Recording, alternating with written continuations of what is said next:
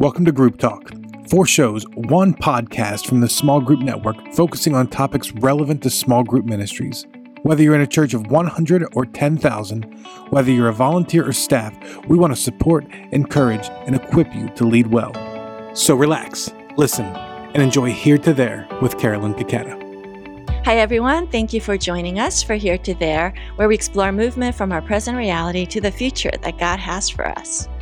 Since the pandemic started in early March of 2020, gosh, it seems like forever, the word digital has been used constantly to describe the activities of our lives, how we work, how we do school, how we learn, shop, worship, and connect with others. Basically, digital is largely how we now engage with the world and everything in it. And this has been a huge paradigm shift, but actually, I think it was well on its way, especially for our younger generations, even before the pandemic, but COVID certainly has forced it into the fabric of life for everyone. So digital life is not an option anymore, but it really is the reality for most of us and for our churches. So most churches by now have developed lots of online content, broadcasts, live stream services, of social media, video Bible studies, and online small groups and volunteer trainings. But what does all this mean for discipleship? Can digital discipleship be as effective as being done in person? And does making disciples digitally require something fundamentally different? Or is it just a change in medium with the same message? This is so important because even after COVID is under control and more people return to church buildings, we'll most likely be using a hybrid of both physical and digital space. So we need to get better at making disciples through the digital medium and taking advantage of its benefits as well as overcoming its challenges. So here to help us think through some of these issues related to making disciples digitally is Bart Shaw. Bart, thank you so much for being on Here to There. Hey, thanks, Carolyn, for having me. I'm really excited to be here. Yeah, so let me tell you a little bit about Bart, because Bart's a newer friend. I'm so excited to talk with him today. Since 2017, Bart has been serving at Traders Point Christian Church, which is a multi-site congregation in Indianapolis, Indiana, with 5 campuses. He's been their lead groups minister, campus pastor for their 2,000 plus site, and on their leadership team. So prior to that, though, Bart had ministered for 12 years. He looks so young. You guys can't see him, but he looks young. But apparently, he has 12 years as a discipleship and teaching pastor in northern Indiana. He is born and bred Indiana, yes? Yep, absolutely. So Bart has served in both small and mid-sized churches with Sunday school models and small groups, and now he's at a mega church of 10,000 plus with 450 small groups. He has a wide range of church experience, which is really helpful to us. And he's also a certified life coach and trained in 3DM discipleship ministry. Hey, what is that? It's just an arm of the church that empowers churches how to make disciples. And so they walk through Jesus's model methodology, and it's super helpful. It helped us a ton at the church I was at previously to make disciples who make disciples. Oh, that's great. Okay, so you've been dealing with this topic for a long time, pre-pandemic. Okay, so Bart is also part of our small group network, Huddle in Indianapolis, and we actually met at the Lobby Conference in 2018.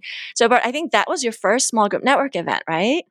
Yeah, I chuckle. It was actually this last year, Carolyn, in 2020. It feels like 3 years, but it was this past year. It was, you're right. It does. It was. So it was great. It was my first one, though, and it was great. Honestly, it blew me away.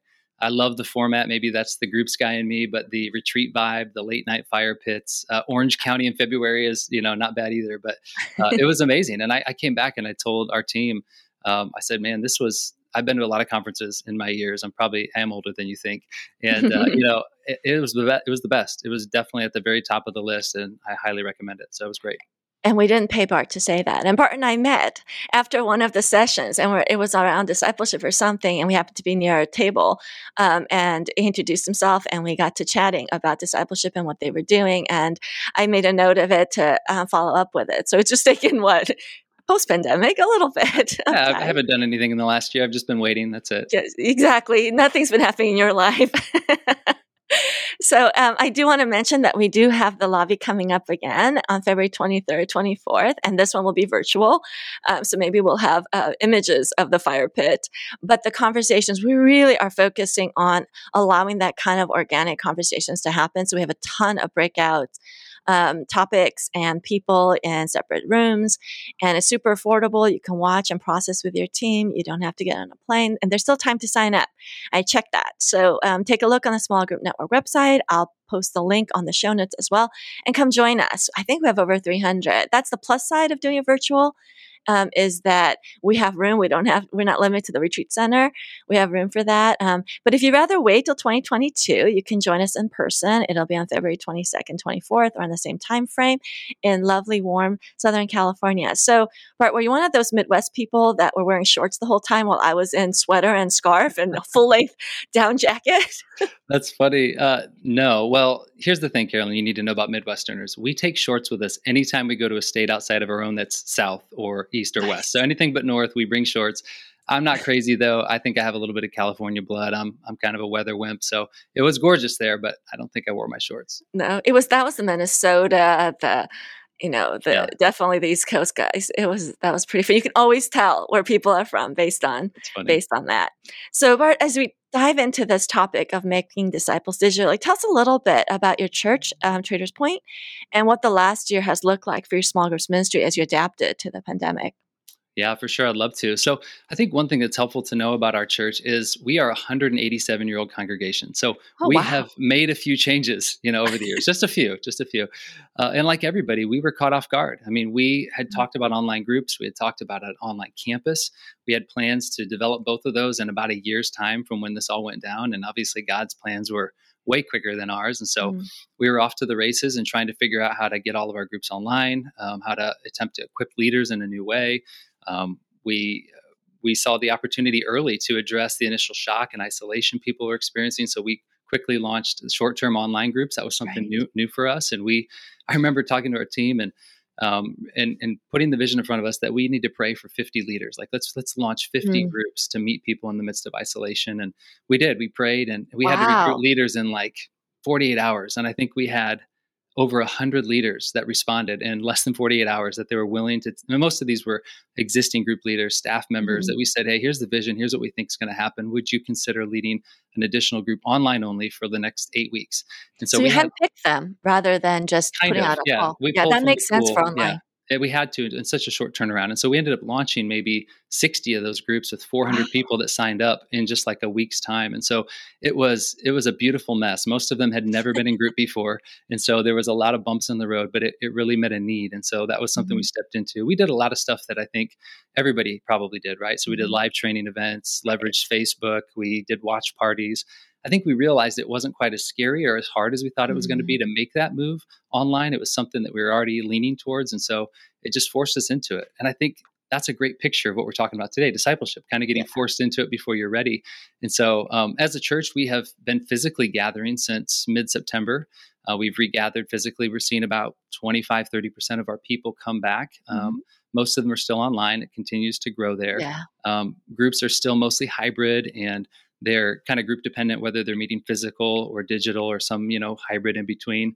And I think that time that we've had has allowed us to rebuild and to focus on the gaps that we've seen. And so we've started to implement new types of content, trying to find better baby steps for new believers, obviously trying to leverage anything online that we can, addressing issues we're seeing like biblical illiteracy and creating new pathways for disciples and leaders. Like those have been things that have been like near and dear to us in the midst of this year that we're trying to take steps forward in.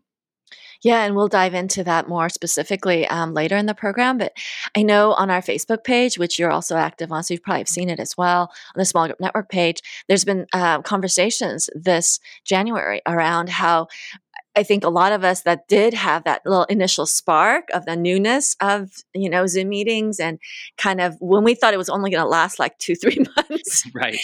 And then kind of this long haul has taken a toll. And I think there's been conversation on our Facebook page about how difficult it's been to get new leaders on board this fall. Certainly in January, it's been really an uphill for us at our church. And I was not happy, but glad to see, Misery Loves Company, glad to see that, we weren't alone in that. There are a lot of churches. Have you noticed that kind of a plateauing effect now that we've been in this for so long? Yeah, for sure. Yeah, you're not alone. I think we're all feeling that. It's been a really difficult season, and it's a good question to consider. I think there's lots of reasons why that has happened. I think ultimately when I think about it, I think it's because it's hard. I think life is very hard, and it's simplified in some ways, right? But it's gotten exponentially harder in others. So Zoom fatigue, of course, is a real thing. Virtual calls, people are on all day, is taxing. It takes more out of you. People aren't disconnected from work. They're trying to do e-learning with kids. There's that general sense of isolation and depression and all the tensions we faced in this year. And I think, honestly, people just kind of want to curl up in the corner with a blanket and wait for the storm to pass. And we realized a few weeks in, like, yeah, that's not going to work. And so, I've had a lot of conversations, Carolyn, with people in our church in this season. And the best way that I think I can explain this phenomenon is that it feels like death by a million paper cuts. If you break your arm, it's obvious, right? Your arm's broken. It has to be dealt with. There's a box for that. Like, this is a process for that. Exactly. If grandma dies, you have a box for that. Like, you need to deal with that grief. But in COVID, it's severely truncated. It's convoluted, and so there's no box for pandemic. There's no box for racial political tension, right? There's no box for these things, for isolation and debates on masks and overreactive social media vomit that we all see all the time. And so I think what I've had to help people do is just sit down and realize, when they look down, I said, bro, you're bleeding out. Like, it's death by a million paper cuts. And I think that contributes to the problem that we see, where people are reluctant to take on another thing. They don't know how to deal with everything they're facing. And so it really points to that issue. And I think it's really a deeper problem, which is the problem that we find in our church with the deficiency in discipleship. And I know that's what we want to talk about. I mentioned to you earlier that there's a study that came out from discipleship.org and Exponential on the state of discipleship in the U.S. And it's staggering. It's sobering on a lot of levels. Yeah, that study is beyond sobering. I'm looking at it going, oh goodness. But actually, it wasn't that surprising, was it, Bart? No, not really. I mean, if you follow research and data, I know you love that stuff too. They mostly all tell the same story. I just think it's a story you don't always want to hear. And so we need to create a new story, but it should cause us to draw some pause and do something different. And hopefully we can make some progress in that today. Yeah, so let's talk about that. So if you wouldn't mind kind of breaking down that study, and because it's not just this one study, as you point out, I mean, it really is. We've been hearing about this, the alarm bell on discipleship and Bible literacy and just what we're calling discipleship. I mean, the squishiness that we've embraced with that word itself is problematic. I mean, that conversation has been going on for years. And I can tell you, at every lobby, we have a breakout around it, and that is always full. And that's usually the topic that's around the fire pits too. I mean, we're all wrestling with it, no matter what kind of church we're at, and how long we've been doing the job. I think this is really central. Obviously, discipleship is central for everyone. So, but that study gives us a handle, and I'll link that in our show notes as well. But if you wouldn't mind giving us kind of a brief summary of some of the key findings that they did in that study, and we can kind of talk through that and see what our learnings might be. Yeah, no, that's great. I'd love to do that. And again, I had no involvement in the study other than I'm a reader of it, like many of you would be. And it's made for us to be able to stomach it pretty easy, even though the nature of what we're covering is sometimes difficult. But the whole thing is immensely relevant for us as small group leaders, because if small groups don't aid in discipleship, then they're not offering anything different than the world is already providing. And so we have to figure out ways to get this done digitally, physically. And so I love that. And so when I look at the data, so I'll just kind of break it down here. So they surveyed thousands of pastors and their churches, and then they placed churches into 5 kind of well-defined markings from 1 to 5 on their ability to make disciples and multiply. So level 1 is the type of church that they quantified as a church that is subtracting from disciple-making efforts. So they are going backwards, right? This is 29% of churches in the U.S. So almost a third. I know it's already starting off bad, right? So almost a third of them, which is surprisingly similar to what Barna has recently put out. If you've seen that 30% of churches will close in the next 2 or 3 years, or whatever that stat was. It's heartbreaking. Level 2 were churches then that have plateaued. So neither helping nor hindering disciple-making efforts. Now, this was a huge chunk, 44%. So here we're already looking at the first 2 categories, level 1, level 2, being 3/4 of all churches in the United States. Right. Pause. So level 3 then begins to move the needle a little bit. So level 3 churches that they found were churches that were adding disciples by church programs. So they were increasing numerically. They're adding. There's a lot of verbiage that goes with that. So I'd encourage the listeners to go ahead and check that out. Sure. That was 27%. of the churches. So if you're a mathematician, you would already do the math and realize that's 100%. So we've covered 100% of all the churches in those first three levels. So there's a little caveat. So level 4 would be churches that are reproducing personal disciple makers. Now, out of that 27% that is growing and adding, 5% of the total of those are also that level 4 church, so a little less than. So we have 4 point something percent of churches in the U.S. are reproducing personal disciple makers. They're making people who are making some disciples. And then level 5 is that next level, which is multiplying personal disciple makers. This is what we could call a disciple making movement. These are happening all around the world. Yes. But when they looked around the country and they interviewed thousands of churches and pastors, they found zero evidence of a disciple making movement in the U.S.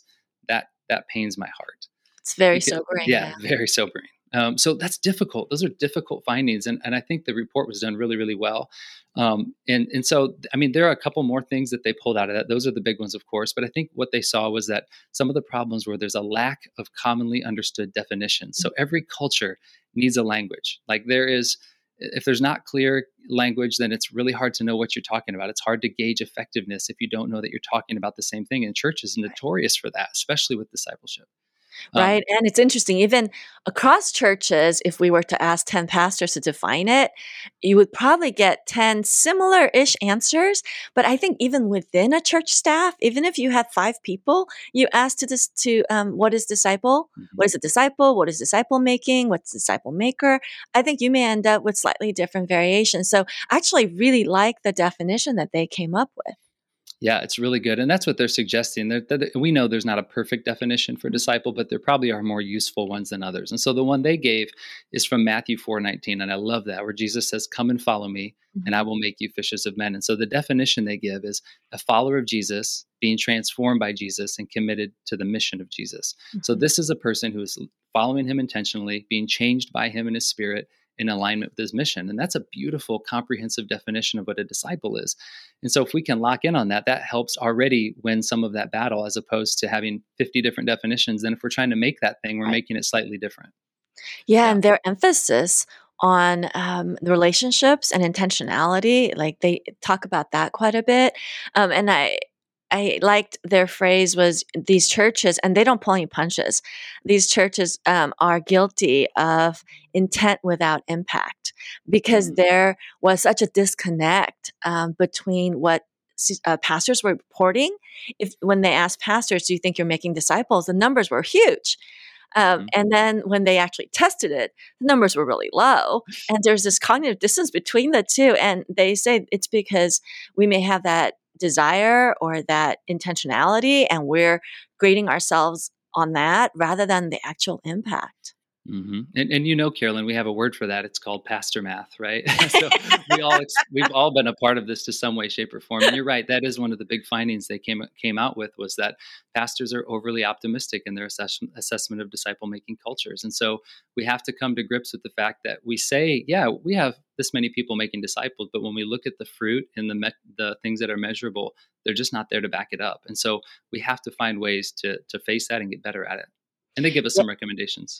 They do. And if our listener wants to do a quick gut check on this with no judgment whatsoever, just you and God, the study says that the average pastor spends 9% of their work hours on personally equipping people to make disciples.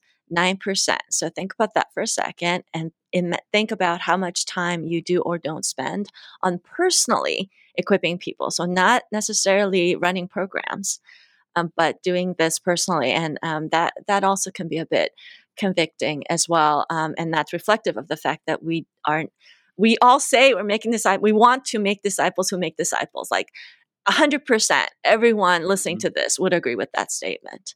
The Great Commission, but it doesn't bear out. So I know you and your team have been doing some deep thinking and discussion around how groups can make disciples leveraging technology and doing it more digitally. So what have you been learning, and what changes have you implemented?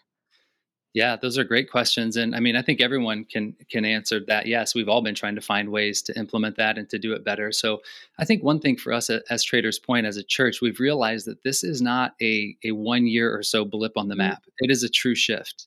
we will look back in the history books, and this will be a shift when I think the digital age truly came into being, and it really had some massive implications on society. And this phygital is the word that we use, right? This physical digital, this phygital church That doesn't really roll off the tongue well.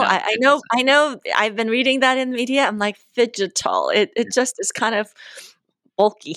It is. We use it all the time. There's not a better word. If you have one, submit it. We'll put it in the definition glossary somewhere. But, so this phygital church that we are working to build and adapt, it's not going away. And so churches that don't get that, sadly, won't be effective. And many of them won't be here in the near future. That's the sad reality. And so we have to face it. So if we use this phygital lens in everything that we do. So all of our approaches now, from our online campus, even staffing our online team and groups, online groups, pastors, to engage people in digital and physical ways, that's the lens that we're using. And groups, of course, are no different. I think we're waking up to this somewhat shocking reality that doing church doesn't really disciple people, not the way that we did it before. And so people disciple people. That's always been true. It should have been more obvious. I think we knew that, but we have to really keep that in front of us. People disciple people. And so we're getting creative about using online group type environments as a new front door, starter groups, watch parties, things like that to meet people. Whatever that medium is, we want to leverage it for the gospel and for disciple making efforts. And so we've worked really hard to tackle our cultural wave of biblical literacy, moral relativism, the stuff that we're all facing. And we're getting ready to launch some discipleship tracks and cohorts that we think are going to better equip our people in Christian doctrine, Christian practice, attempting to try to address some of those clear deficiencies that we are seeing as we're kind of rebuilding a lot of things. Yeah. Okay. So I have gosh, that's a lot. Makes me want to be at Traders Point. It sounds exciting. Come on over. It's a great place. I promise. It's a tad cold for me. Yeah. I know. There's no beach here either. My wife reminds me of that sometimes. Yes. But, well, let's drill down a little bit. So when you talk about the online group piece, do you have dedicated online group pastors? I know you're at a size big enough where you can do that. Right. And when you say you're now gearing everything towards that phygital space, walk us through what that looks like. Yeah, we do. We do have staff dedicated. So when we launched the online campus, we've always had stuff for recent years anyway, online, but we really made it a robust, full-fledged campus. So we view it as a full campus. We've staffed it. We have a campus pastor. We have people that are working chat hosts and helping people go through baptism. And we've tried to create and figure out a lot of things that I think a lot of people, especially our size, are trying to figure out because of the resourcing to do it. And so we have online only groups. And this is the balance we're trying to figure out. So we have right now, all of our groups are kind of online anyway, or at least some semblance of that. So at what point are they a part of the online campus, or what part are they a part of our local campuses? And I don't know that we've figured that out yet, but we do have teams and people that is their job. Like, they are helping raise up leaders who are only online connected, whether they live in our city or outside our city. Again, we have people connecting from all over the world as well. And so trying to help them wherever they're at, really, have a robust, life-giving relationship, even in a digital space.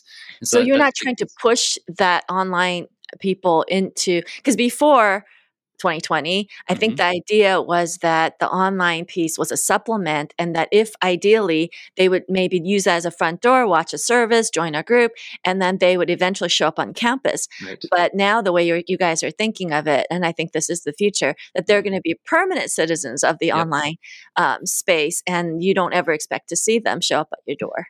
You're exactly right, Carolyn. We used to say online is a great place to start, not a great place to stay. And we've stopped saying that because it has changed. Culture has shifted in such a way that for us to be relevant. Now, we know there's tremendous advantages in person that you still can't get online. We know that. Right. There are deficiencies, but we're not throwing that baby out the bathwater. And so we know that there's too much fruit to be had there. It is our definitive front door. It is the way that people are coming to us and connecting that wouldn't come into a campus, even if they live near one. And so, we're fine with people staying there. Now, there still is a desire, if they live close to one, to get them to a church is still a goal, but we're not saying that outright, because we know that there is enough value online that we can meet people there and adjust to those mediums in helpful ways. And what are some advantages that you found that were surprising to the digital? Obviously, convenience. That you don't have to, for us, the drive, commuting, you guys have snow to drive through, in all of that. So for trainings, actually, I haven't hated it. I miss the meal sharing. We used to have a big meal together. We used to have story time. So I miss some of that, an organic hallway kind of environment. But the actual training piece, we actually have more people attending because it's more convenient, especially our older people. Yeah, that's good. We've seen a little bit of everything. We're still trying to figure that out too. I think convenience is a big piece. We're seeing that people can now come that couldn't come before. And so like when you'd have people miss group, there's really no excuse anymore. I mean, I have guys that will come to my group, we'll meet distance, masked, physical, but there might be 2 guys that will be on the road or not ready to come in, or they're in quarantine or whatever. And so they're joining in via Zoom or whatever it is. So I think that there are a lot of opportunities for that. It does allow us to train people better. And I think we'll get into some of that too, because we've done things a little bit different. So we are the Christian belief and practice, and some of these cohorts and tracks that we're implementing are helping us create kind of new models for us to really empower people, hit that baseline of biblical literacy, and help them take next steps. And so we're implementing a new LMS, a learning management system. I know some churches probably use that, which has been a dream for a long time. I'm super excited about it. It's going to help us take steps to monitor where our people are at. So in the past, we do these trainings, we put them out there, and I don't know who took them or who didn't. I don't, we tell them 2 or 3 times, hey, if you didn't do the training, do the training, try to follow up one-on-one. It's been really hard to follow up with leaders. And so it will actually track a lot of those things for us. Where are people in their discipleship journey and growth? Where are our leaders in their ongoing development? Have they got these modules done? Have they responded? And so it's interactive. So our team's working on that right now. And that's something that we're super excited about. Did you build that in-house? Or did you buy it somewhere? No, I'm not 100% sure, actually. And if people want to reach out at the end here, I'll get you connected with the people that know. It's outside my pay grade and league. So we have a lot of smart people. I know there's stuff out there because I've seen it on our Facebook too, that people that do track it digitally for people. But are you talking, when you talk about these cohorts, are you making smaller, smaller like 2-3 people, like discipleship groups kind of thing? Yeah, no, good question. No, it's really actually larger. So it's a little bit different, and it can be done in a phygital way. So they can be done by a group itself to go through. So they have 2 modules, Christian beliefs, Christian practices. Each one's got 6 components that cover kind of those basic Christian theology, doctrine, and then Christian practice, missional living, that kind of stuff. And so we just realized there's such a deficiency there. We want our groups and our core people to know, like, hey, this is how you can begin to be discipled. And this is an important piece of that. So they can be done as a group. It can be done as an individual. They can be done in large learning environments, virtual learning environments, any combination of those. And so we're beginning to roll those out internally now so that we can then roll them out externally here in the fall and then the beginning of next year. And are you drawing from your existing small groups for that? Or just is it a whole separate program? Yeah, it's separate, but it will dovetail. So they'll work together. So that discipleship piece and small groups are kind of coming together, and we're trying to figure out how to blend that really well. So people could not be in a group and still go through Christian belief, Christian practice, or a group, like I said, could go through it together. So we'll continue to evaluate like how effective that is and how we can blend those really well. But we'll see them as core pieces that we really want everybody to go through, because again, that baseline is just not there. As we see new believers coming and unchurched people come to our church, we realize that there's just a big gap. And so how can we help them get there? It's hard with group leaders to train them all the same way and expect that the exact same thing's going to happen. And so we need to create some ways for that to happen outside of that, which is partly what this is answering. It's interesting in the study, they talk about the level 3 people or churches.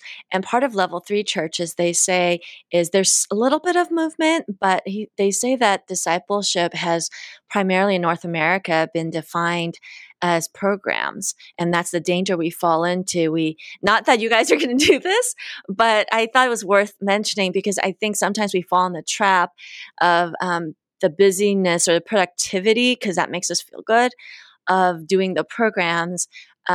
And then we kind of shy away from actually measuring the results.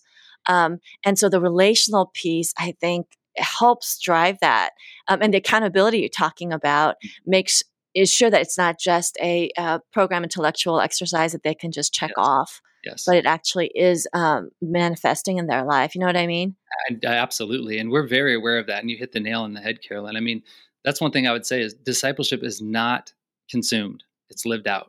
Right? You don't just consume and become a disciple. You have to live it out. It's life on life. And I think we do often as the church default to knowledge. So 10% of our learning and growth is knowledge. So statistics will tell us that. And the other 90% is coaching and experience. So how do we get environments where people are in labs, they're learning, they're actually doing the things that Jesus called them to do, and they're debriefing those things. They're getting pushed out a little bit before they're ready. So you'll have experiential pieces to that. There'll definitely be experiential lab pieces. It's not just content, especially in Christian practice, but like they're designed to be more life on life. And so we'll have to figure out how to keep that in front of us. I think honestly, that will be one of our biggest challenges because again, the default is just to default to knowledge and information. And that will not get us the disciples that we're lacking in that survey and across the board.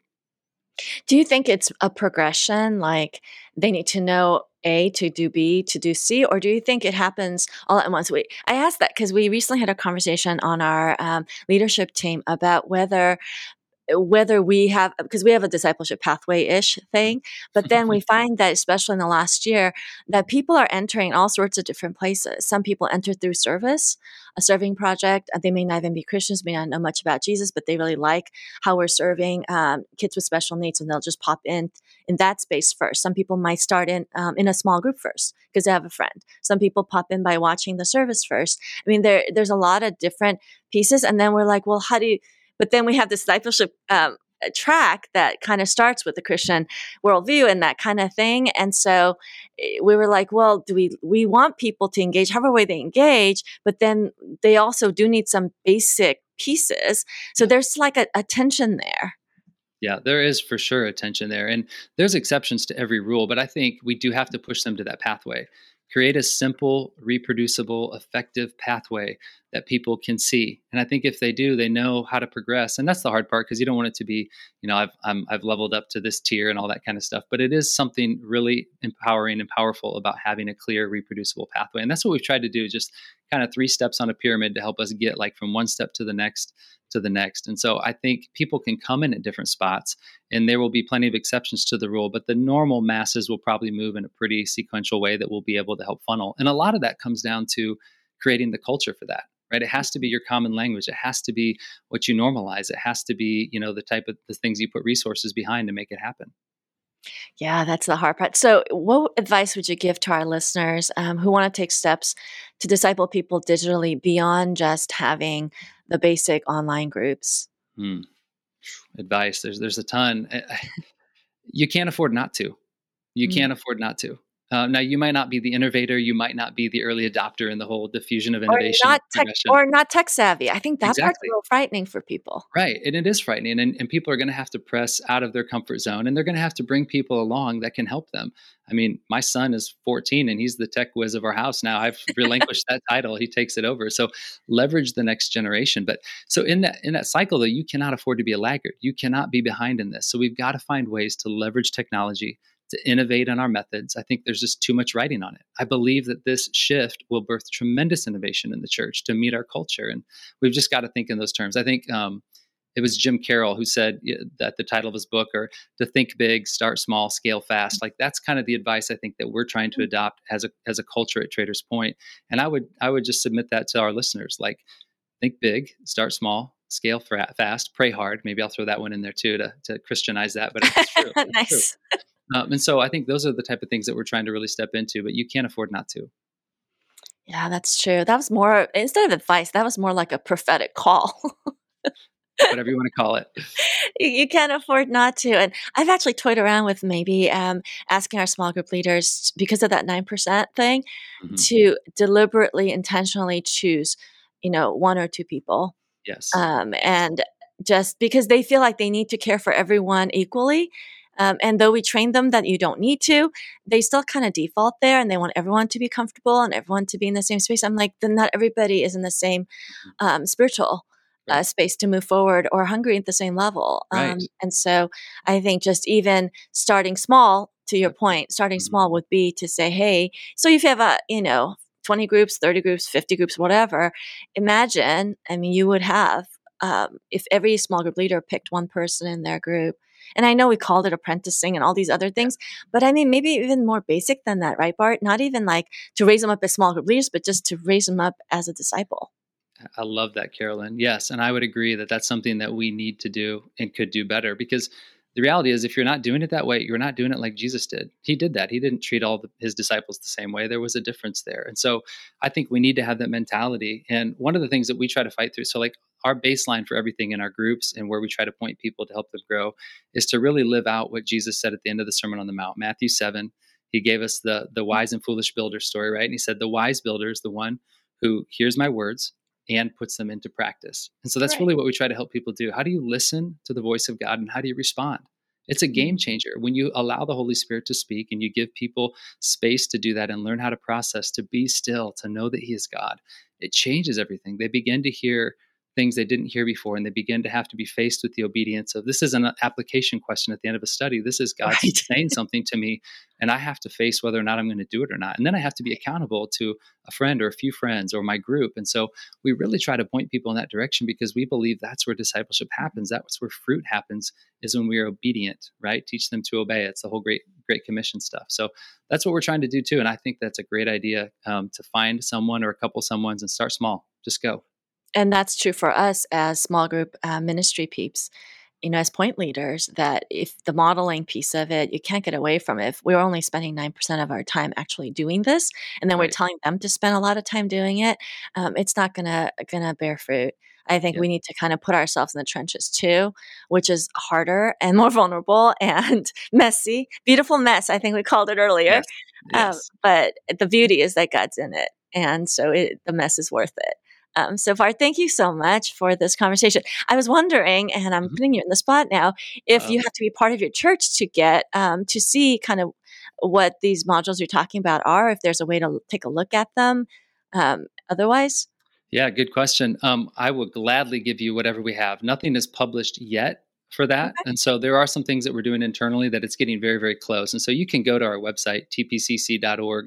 You can even go /group-leaders for some of our group leader training and content. Some of that's getting updated in light of a lot of the changes we're making too. But there's stuff there. And if we can be of any help to anyone, I mean, we want to make the kingdom better. So feel free to reach out. And once we get those things, we'll send them along. So some of it still has to be completely fleshed out to see how effective it is, but we really believe we've got something that will be helpful for our people. And people want to wait a few months and see you make all the mistakes, and then we can learn from that. And then we'll have part two. Okay, what Bart has learned from this venture, so that we always want to kind of learn from other people's mistakes rather than make our own. We'll tell you how we failed. Yep. Well, we'll do. I'll link that in the show notes as well. And so thank you for your generosity to the Church Big C in sharing that resource. So Bart, if people want to get a hold of you, what's the best way to do that?